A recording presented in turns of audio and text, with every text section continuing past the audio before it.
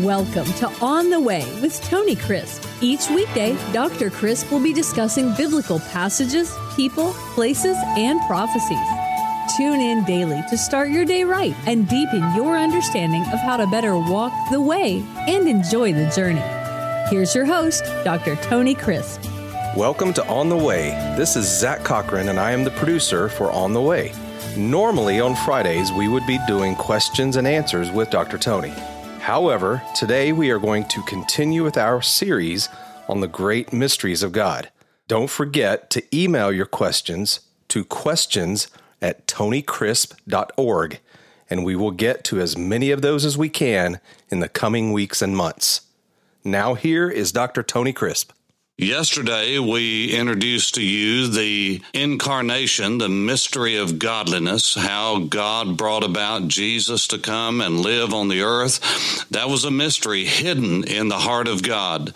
As a matter of fact, as you look in the scriptures, as we did yesterday, the prophets, Isaiah, Jeremiah, all of the prophets that prophesied of Messiah, when they got into detail and saw the suffering of the faithful Messiah of God, that indeed he would suffer, he would be rejected, and that he would bear our sins, but he would reign in glory.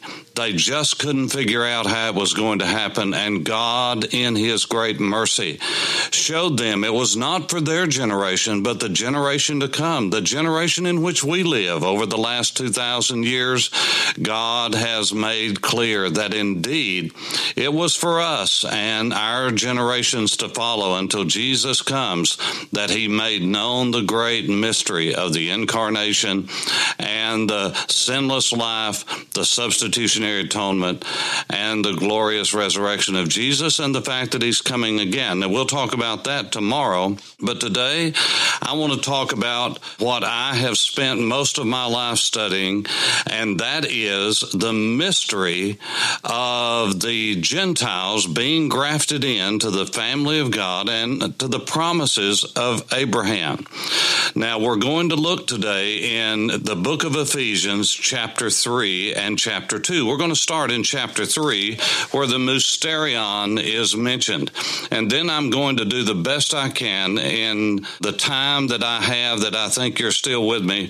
I've been going 15 to 20 minutes, and I know that's long, but these are truths that are hard to unpack, even in just a preliminary fashion, because these are great eternal truths. And what I hope that through these podcasts, God will be able to do through me is to whet your appetite to study the Word of God, because the more you get into the Word of God, the more the Word of God will get into you, and that's how our lives are changed. That's how our minds are changed. That's how our heart is changed. When we see the truth of God, we grasp it. It brings repentance to our life and further obedience.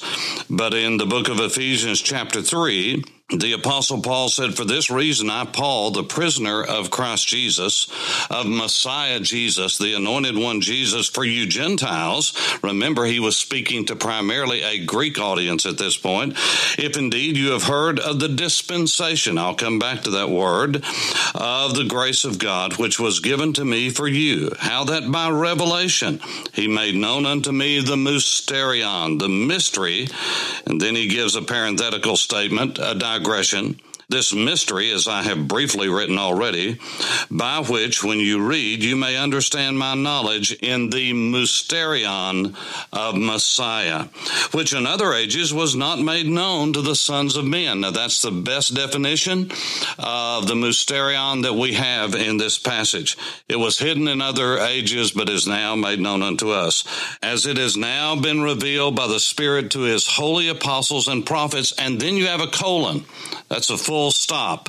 And then he describes what that mysterion is that has now been revealed, that was hidden in ages past. Here it is, that the Gentiles, the ethne, all of the ethnics, all of the people groups which are not Jews, that the ethne, the people of the earth, the Gentiles, should be fellow heirs of the same body and partakers of his promise in Messiah through the gospel, of which I became a minister according to the gift of the grace of God given to me by the effective working of his power. One more time in verse 8, to me, who am less than the least of the saints, this grace was given that I should preach among the Gentiles. Look at this, the unsearchable riches of Christ, the unsearchable riches of the Anointed One, the Messiah, and to make all see what is the fellowship of the mysterion, which from the beginning of the ages has been hidden in God. This is what a mystery is, something that was hidden in ages past but is now made known. Now I want to go back with you, if I could, for the next few minutes to chapter 2 and begin with verse 11. Just from a hermeneutical standpoint, let me just say to you that the Apostle Paul's letters, other than his personal letters or when he's answering questions as in 1 Corinthians, or he has a specific stated purpose, his letters, all of his treaties, follow the same pattern. It's very rabbinical in his writing.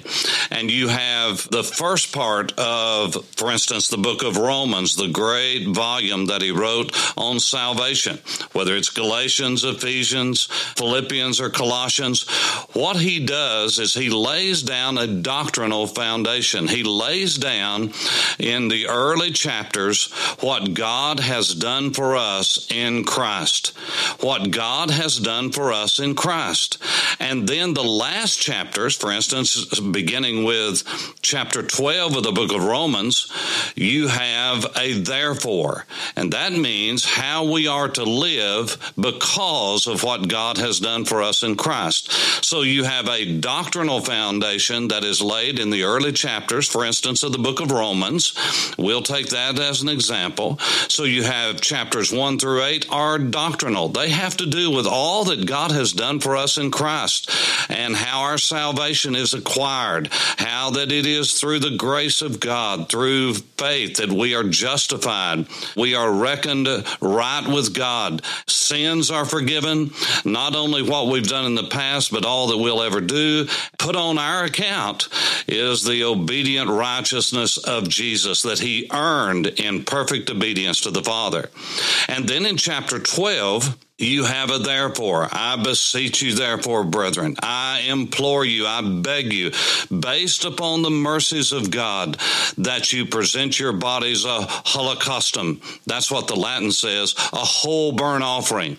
Now, the reason I'm going to stop there is because that's not the design of this particular podcast, is to exegete Romans chapter 12. But I want you to see that 1 through 8 of Romans, chapters 1 through 8, deal with all that God's done for us in Christ. Chapter 12 begins for how we live based upon what God has done for us and the changed life that's come about because of that. So it is very practical. It has to do with our duty, where the first 8 chapters deal with doctrine. The last chapters, 12 through 16, deal with our duty because of our devotion to Christ. We are devotees. We've given our life to him. We belong to him. We are slaves to him. He owns us. He's bought us out of the slave market of sin. He's redeemed us, not with silver and gold, which are corruptible, but that which is incorruptible, with the precious blood of Christ, as of a lamb without spot or without blemish. But if you'll notice, we went 1 through 8 and then 12 through 16.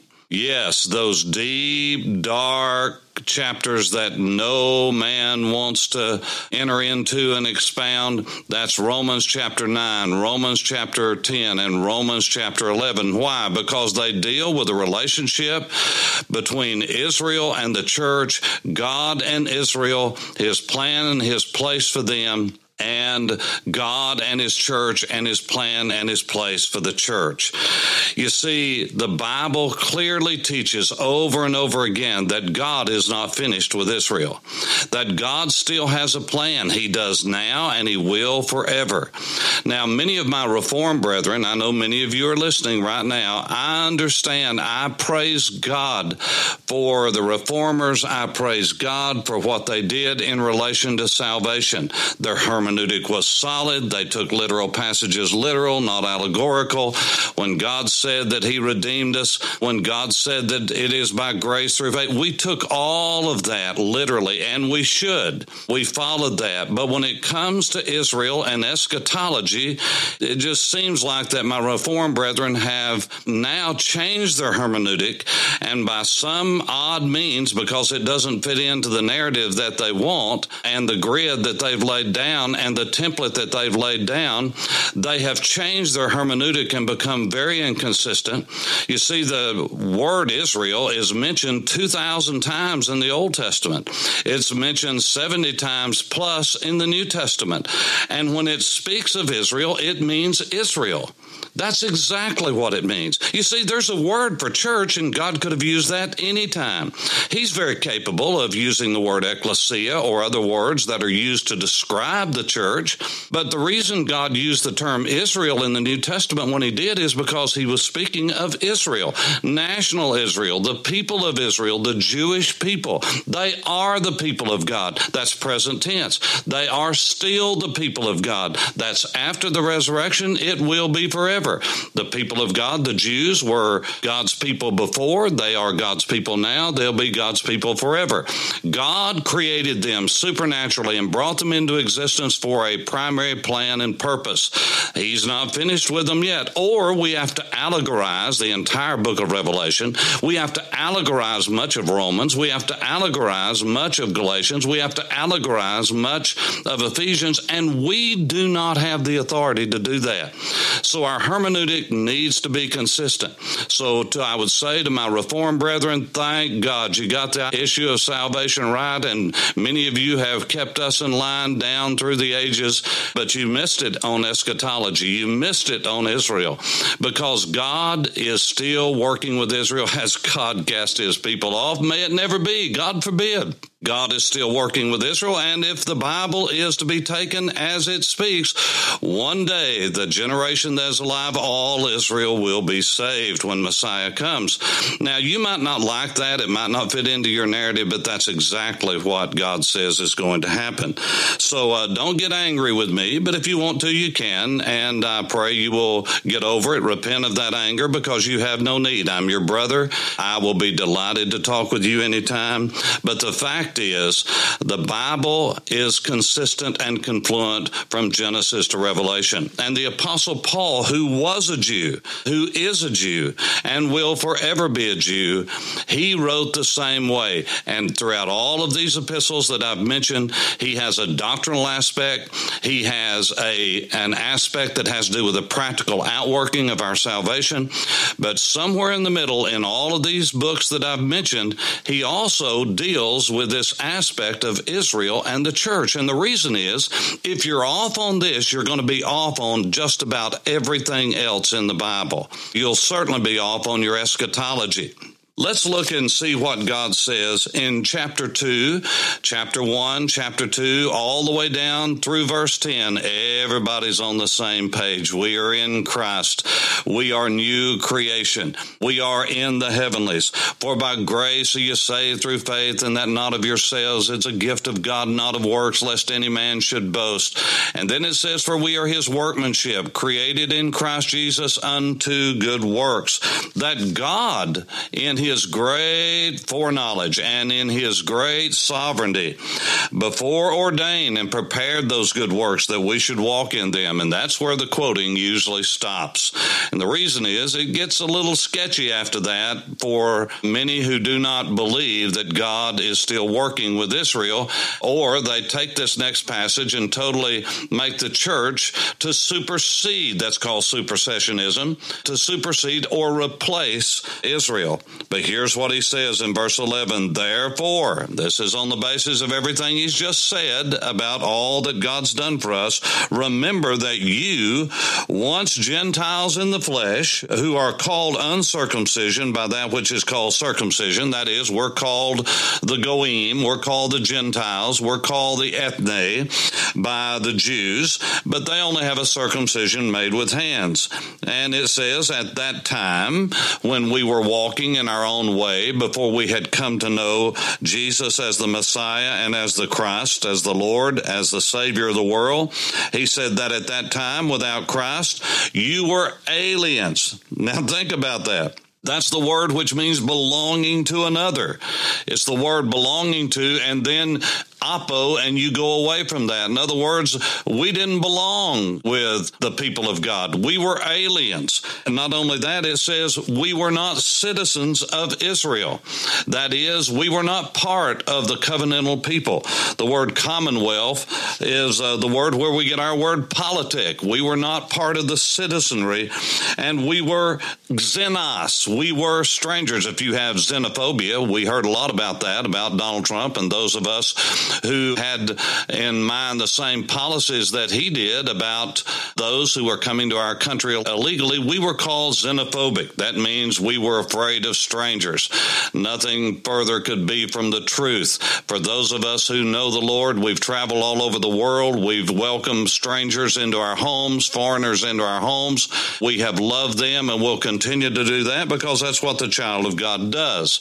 But this is not the issue from the politic that just passed. The word stranger here is the word xenos, those who are not at home with us. And it says we had no hope, we had no expectation.